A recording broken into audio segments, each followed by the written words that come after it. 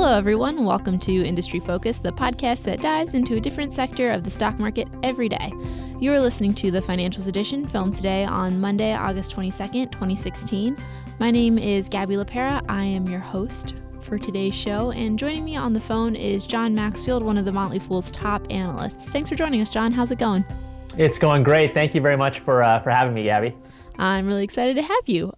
So we thought that we'd go kind of simple, kind of old school for today's episode and just chat about a few stocks that John and I are kind of interested in buying. Like they may or may not be on our watch list, just stocks that we've kind of had on the brain for a while. I hope you guys are excited for it because I know I am. And in fact, I am so excited that I think I'm going to go first. John, you and I were chatting earlier before the show about industries that are cheap right now. And one of those is banks. No one really wants to buy banks right now, which is fine. And there's a whole host of reasons for that, right? Like there's a lot of global instability in the financial markets. Think Brexit in China. Energy instability ends up affecting banks. So think like Cullen/Frost Bankers and the price of oil going down in Texas and that affecting those smaller local banks. And just general volatility has made people a little bit more hesitant to invest in banks. But that doesn't mean that banks aren't a good deal. So now that I've prefaced that, I have to tell you that I am a risk-averse person. Like, I don't think that you would guess that I'm 27 based on my behavior, maybe more like 67. So this first bank really appeals to that side of me, and it's Bank of Hawaii.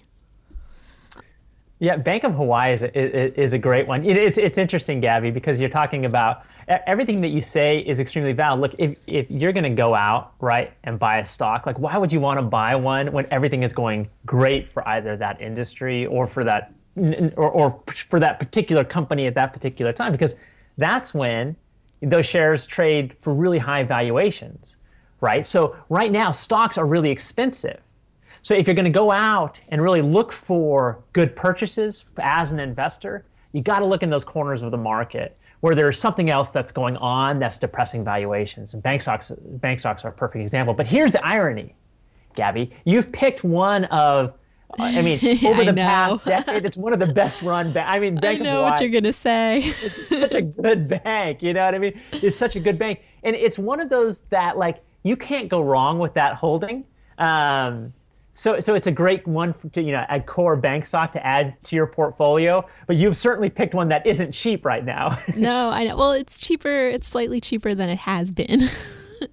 Yeah, that's true. And here's the interesting, when I think of Bank of Hawaii, I don't know if you're the same way, Gabby, but when I think about, companies, I always try to think about one tangible thing about that company that really sticks in my head. And then I can kind of pull that up and then kind of work backwards from there when I'm thinking about a company. And the one thing about Bank of Hawaii that I think of is the fact that it is such a good bank. This is like a regional bank, right? That's based in Hawaii, right? As the name implies, yeah. Yeah, exactly. But it is such a good bank that when Citigroup, which went into the crisis as the largest bank in the country, when Citigroup got into trouble and had to change out the chairman of its board, you know who they picked? They picked the former chairman or the former CEO of Bank of Hawaii. Oh, I actually didn't know that. Yeah. So, this is not, so investors in the bank industry, we know about Bank of Hawaii because this is, it's an incredibly well-run bank. But this isn't just like a small regional bank that's just on that radar. The top banking people in the country, know how well-run that thing is. Yeah, so just to give a little bit of context to that, Bank of Hawaii is, as far as banks go, actually not that big. It's only got a market cap of $3 billion. I love that. I can say stuff like it's only got a market cap of $3 billion. It's kind of like geological age, like the numbers just stop phasing you at certain points. Anyway, market cap of $3 billion, and it's has a really impressive performance in terms of non-performing loans. Over the years, its ratio has hovered around 0.2% of total loans, and that's only 0.1% of total assets, which is pretty incredible. And their coverage ratio is over 170%. And just to back up, a coverage ratio is basically how much the bank has saved up just in case loans go bad. So ratios above 100 mean that they can definitely cover any loans that go bad. Yeah. Oh, go on. Sorry. No, it's okay. Go ahead. And here's the other thing so that credit risk element is such a critical element. I mean, talking about bad loans and a 0.2%, I don't know if that's the net charge-off ratio or if that's how much they're putting away in provisions, but that is so critical because when you think about banks, you really want two things, really three things if you throw in valuation. But the first is that you want a bank that's profitable enough that it's earning its return on, or it is more than earning its cost of capital. That means that it's then creating value for shareholders. And Bank of Hawaii does that. It's consistently done that over the years. But the other thing, and I think this is something that investors have a tendency to overlook when you think about bank stocks, is that you can't. It's not just about generating a high profitability, in good times. What's equally as important, in fact, one could argue it's even more important, it's about consistency of earnings over a long period of time, because you don't want to give that back, all those earnings back, every time the cycle turns around. Yeah, absolutely. And I can't remember off the top of my head, but Bank of Hawaii's non-performing loan ratio has been consistently low, even through the financial crisis. And part of that is the real estate market in Hawaii is so tight at all times. And the homes that are being built there are generally fairly expensive. So it's and the type of people who are buying houses in Hawaii generally have better credit. It's just because of the market. And Hawaii, I'm so sorry. I got a little bit ahead of myself. My brain got way too excited. So Bank of Hawaii is super duper tied to the Hawaiian economy, and it's really just been on the rise for the last few years, including a lot of luxury construction, which they talked about in the transcripts. They think that some of the luxury, like high-rise construction, is kind of winding down, but they don't seem to think that there's going to be any less construction going forward in the future. And with the strict underwriting standards that they clearly have, it seems like it's a good time to be with Bank of Hawaii. Yeah, I would agree. I would agree that, and I would agree with even more with the general proposition that the banking sector is a place to look. And to kind of play off of that, my first stock that I'm thinking about is in another sector that, like banking, is really lagging the market right now, and that's the energy sector, right? So we have energy prices that were well over $100 a barrel a couple of years ago. Then in 2014, they started heading down very sharply. Now I think they're around $50 a barrel right now. I think they had gone down below $30 a barrel. And so that's really constraining profitability in the energy space, just like all those, all these issues, these headwinds that are causing bank profitability to fall. But the thing is that you got to keep in mind that everything works in cycles, whether it's banking, whether it's energy. So it is possible that oil prices could stay low for the rest of human existence, but that seems unlikely when you look at the history of oil prices and how volatile they are. And so the one that I like in the energy industry, and I actually own this stock, is Exxon. And of course, I know that Exxon is we picked the most boring one, right? In all of the energy industry. But the thing I like about Exxon is that it is really capably managed.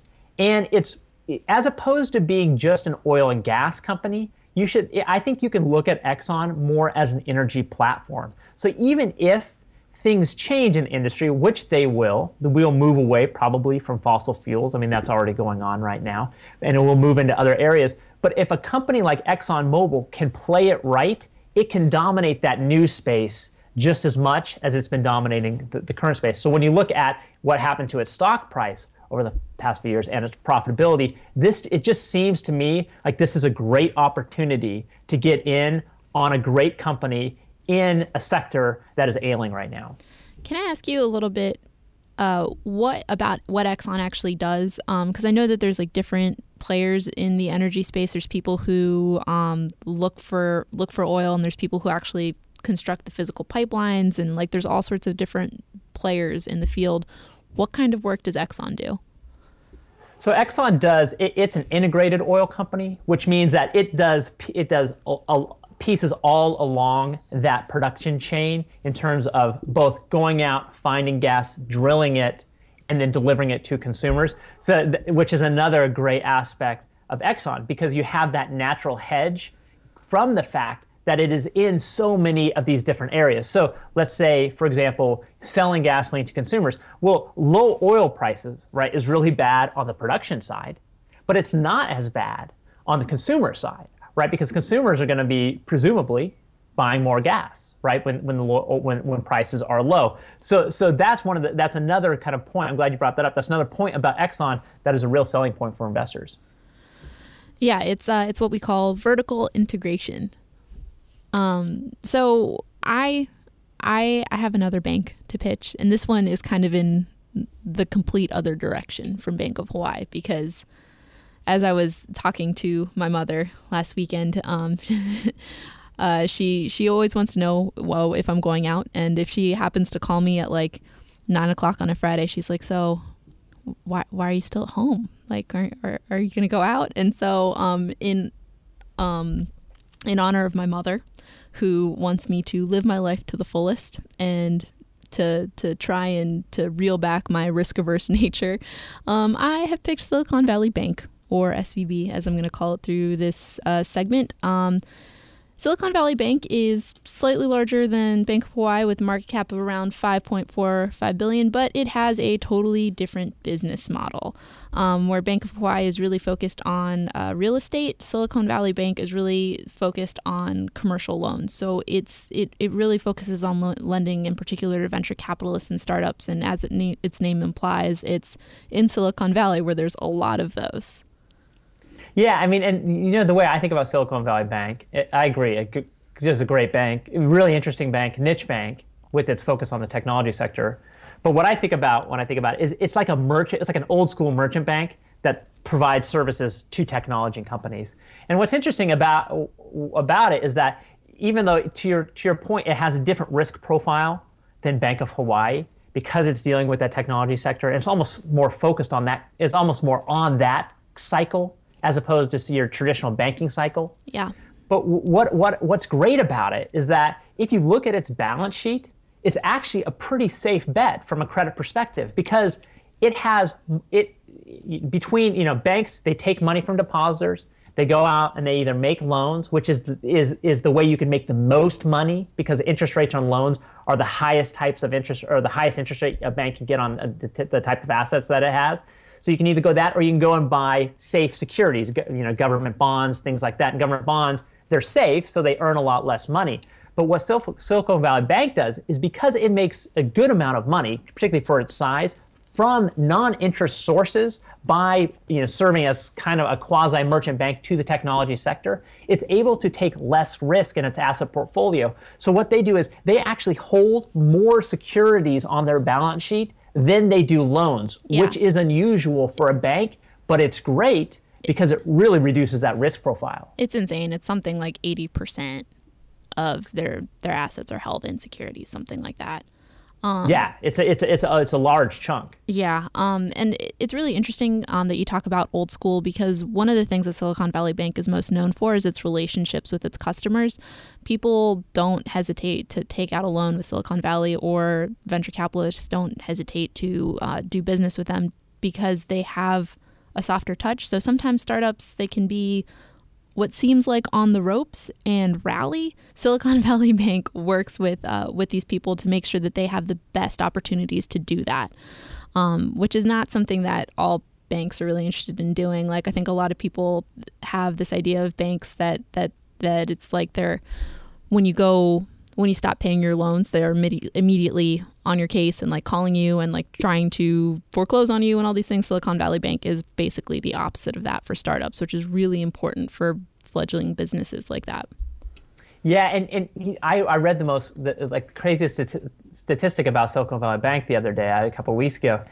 One of the things that it does is, I mean, it banks some of the top tech entrepreneurs in the country, and not only banks their companies, but also banks them on a personal level. And I read the other day that they were able to get Mark Zuckerberg's accounts. I don't know if they got all the accounts. I'm sure Mark Zuckerberg has accounts at many banks. You know what I mean? But they are one of his bankers, and they underwrote his mortgage at something like 1.7%. I don't yeah. quote me exactly on that statistic, but I mean like well below the market rate It's actually for a mortgage. really interesting that you mentioned that, because a lot of I think their mortgages are actually, their residential mortgages are invitation only. So they will reach out to people in venture capitalist firms or startups and say, like, we would like to help fund your mortgage, which implies that the mortgages are probably pretty safe if they're invitation only. Yeah, I don't know about you, Gabby, but I would definitely RSVP in the affirmative for that invitation. Definitely. And just to give you kind of an idea of how Silicon Valley Bank is being run, its efficiency ratio, let me tell you this, in 2010 was 69.7. By the end of 2015, it was 53.6%. That's crazy.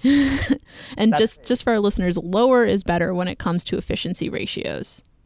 And the closer you can get to 50 is the goal.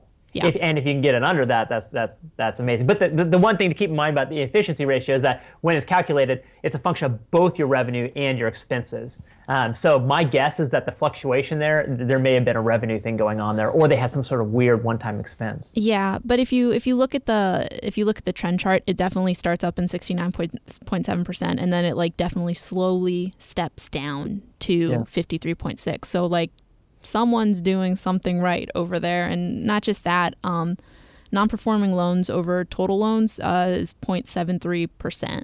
And I do want to caution people that is up from 0.27% in 2014 and 0.52% in 2011, but that's still pretty gosh darn low.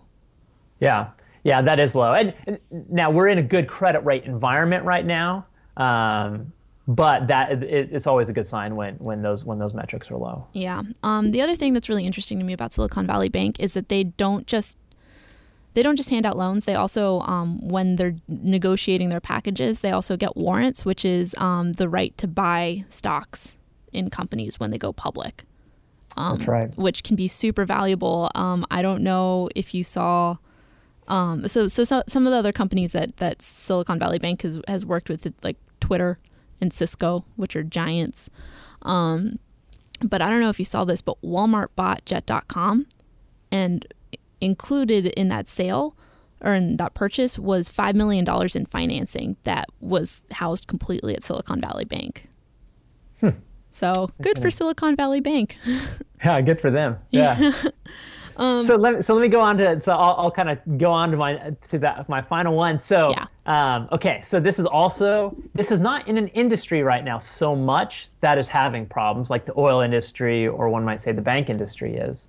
However, the company itself has had some issues that has caused its shares to fall almost 50% over the past 6 months. And that company is Chipotle. Now, I own Chipotle too, just like I own Exxon. Wait, how are you saying that? Chipotle. Am I saying that wrong? It's Chipotle. So here's the thing. Here's the thing about Chipotle. So its shares have literally been cut in half since it had a series of foodborne illness crises at the end of last year. But the thing about it is that every other, and I've written about this on Fool.com regularly over the past few months. The thing about it is that every other major food company, for the most part, in the United States has been through a similar experience, seen in terms of a foodborne illness crisis, seen their stock fall, and then gone on to produce large gains, whether that's Jack in the Box, whether that's McDonald's, whether that's Yum Brands, which owns KFC, Pizza Hut, and Taco Bell. Can I ask you a question? Of course. Have other brands had as a prolonged time period with foodborne illness news? So you've a really good point. So there are some unique characteristics about Chipotle's foodborne illness situation. The first is that, like McDonald's, its big E. coli scandal was, I think it was in 1993. So that was pre-internet. So you didn't have that proliferation of information the same way that it happens now online. So you didn't have that. However, while Chipotle seems like it's gone on for a long time, I think that what you really want to look at is the severity of the crisis itself. And in that regard, Chipotle was actually not very severe. Let me give you an example. Jack in the Box dealt with an E. coli situation. I can't remember exactly when that was. It was a couple decades ago. And something like 4 people died from it. Wow. Yeah, I mean, and Jack in the Box, horrifying. Yeah, exactly. And it's like, yeah, so is Jack in the Box like the busiest fast food chain ever? No, right? I mean, it's nothing like McDonald's or Chipotle or the other ones, right? But afterward, it went on to produce huge gains after that scandal. So the point is that this is an opportunity to get in a company that just last year was trading at almost twice the price, and everybody was talking about what an amazing company was. It goes through a pretty standard thing. It's not a good thing, of course, right? But it goes through a relatively standard thing for a company in its industry. Its stock falls 50%. Presumably, it will recover. This is the opportunity that you want to use to get in on a company like that. Yeah, I have to say that there was a little bit there where that E. coli scare was great, because I ate at Chipotle all the time, and I would get in line and there would be no one there. I would get my burrito so fast, and apparently that fear is waning because the lines are very long again, and that's upsetting to me as a consumer. So, yeah, let me ask you that. So I'm out in Portland, Oregon, which is really where that E. coli scandal was centered, and not only that, but the Chipotle closest to my house is one of the restaurants that it happened at. And I have noticed that at that restaurant, which we go to most frequently because it's close, the lines just have not picked back up to the kind of pre-crisis level. But would you say that from your perspective in the DC area that it has recovered, or that it's in the process of recovering? Kind of where would you put that? Yeah, I mean, this is completely anecdotal research based on me going to 3 area Chipotles. There is King Street Chipotle, Duke Potle, which we like to call the Chipotle on Duke Street, and the one near my house in Columbia Heights. And all of those are slammed all the time. Yeah, that's a great sign. And like I said, a few months ago, it was definitely a lot quieter. I don't know if it was I guess this was in the winter. I don't know if it was just too cold for people to go outside. Snowpocalypse, the 3rd version of Snowpocalypse, if people were still debating what to call that snowstorm. Maybe that deterred them from going outside. Not me. I need to get my burrito, but I don't know. I think it's doing fine. As far as I can tell, the food quality hasn't changed. I might just have a stomach of steel, or it could be that I'm so hyper cautious that I don't know if this is too much information, John, but I'm going to share it with you anyway. Share away. I vomit a lot. That's too much. I am such a nervous vomiter. It's insane. It can be emotional stress. It can be motion sickness. It can also be I just psyched myself out of something. And that includes food. And I haven't had that problem with Chipotle ever. That's great. That's quite a recommendation. This doesn't have anything to do with that, but let me take this in a different direction. I think this is a great stock. It's my second largest holding after Bank of America in both my wife's, in my combined portfolio with my wife. But let me tell you the one part of the Chipotle thesis that a lot of people seem to be sold on that I am not sold on. Tell me. And that is this idea that these other concepts it is developing are going to that are really going to do well. And let me tell you why I question that. Are you talking about Chiptopia? I'm talking about Shop House, their Asian concept. Oh, okay. And Pizzeria, I think Pizzeria Locale or something like that. Their pizza concept that's in Denver. And Shop House, their first restaurant was out there in DC, and I think they have a couple of them now. But you're just not seeing, at least from everything you hear from the company, you're just not seeing that same acceleration in sales that you saw at Chipotle early on. So that's one part of the thesis that I'm not as optimistic about as I think a lot of other people who look at Chipotle and like its stock. Yeah, I mean, on the other hand, I also think that since Chipotle does have such an established network, it's not as big of a risk as it could take. If another company were trying to do this earlier on in its life cycle, it would probably be a huge risk. But for Chipotle, it's kind of a middling risk, I feel like. Yeah, and the other thing is that they are able to finance all of these things through its cash flow. So it's not like going out and borrowing a whole bunch of money. In fact, if you look at its balance sheet, it doesn't have any debt. So it's not like it's going out and borrowing and doing these things. So it's not making it, increasing the frailty of its balance sheet to do that. But still, it just doesn't seem to help out with that, in terms of the premium valuation on its stock. Let me just bring up one more point about Chipotle, and just to kind of put all of this into perspective. One of the things that Warren Buffett talks about a lot is the importance of, because nobody can foresee the future, what's going to happen to any company, right? So what you want to do to kind of protect you on the downside is you want to identify stocks where there's a margin of safety, right? So even if things do go bad, the downside is relatively limited. And when you think about Chipotle, it just looks like one of those asymmetric bets where the probability of it going up at this point seems to be much greater than the probability of it going down, because it's already dropped 50%. I mean, there's just a limit to how far it can go, unless Chipotle is going to go away, which again, the historical precedent does not support that, right? So it's one of those stocks where, I think you can get in. I mean, this is my thesis on it anyways. I think that you can get in, assuming it's a long-term hold, and feel comfortable that you have a margin of safety built into that holding. Okay. Well, I think that this was an interesting show that revealed a lot of my personal character flaws. And I'm sorry that you all had to hear one very major one. I don't know if that's a personality flaw so much as like a body flaw. I don't really know. But just make sure you don't sit behind me on a roller coaster. Anyway, in front of you rather. In any direction. Don't get on a roller coaster with me is really the moral of the story to this podcast. As usual, people on the program may have interest in the stocks they talk about, and the Motley Fool may have recommendations for or against, so don't buy or sell stocks based solely on what you hear. Contact us at industryfocus@fool.com or by tweeting us at MFIndustryFocus. Thank you to Austin Morgan, today's totally awesome producer. Thanks for listening to my stories about puking, Austin. You rock. And thank you to y'all for joining us, especially you, John. Everyone have a great week.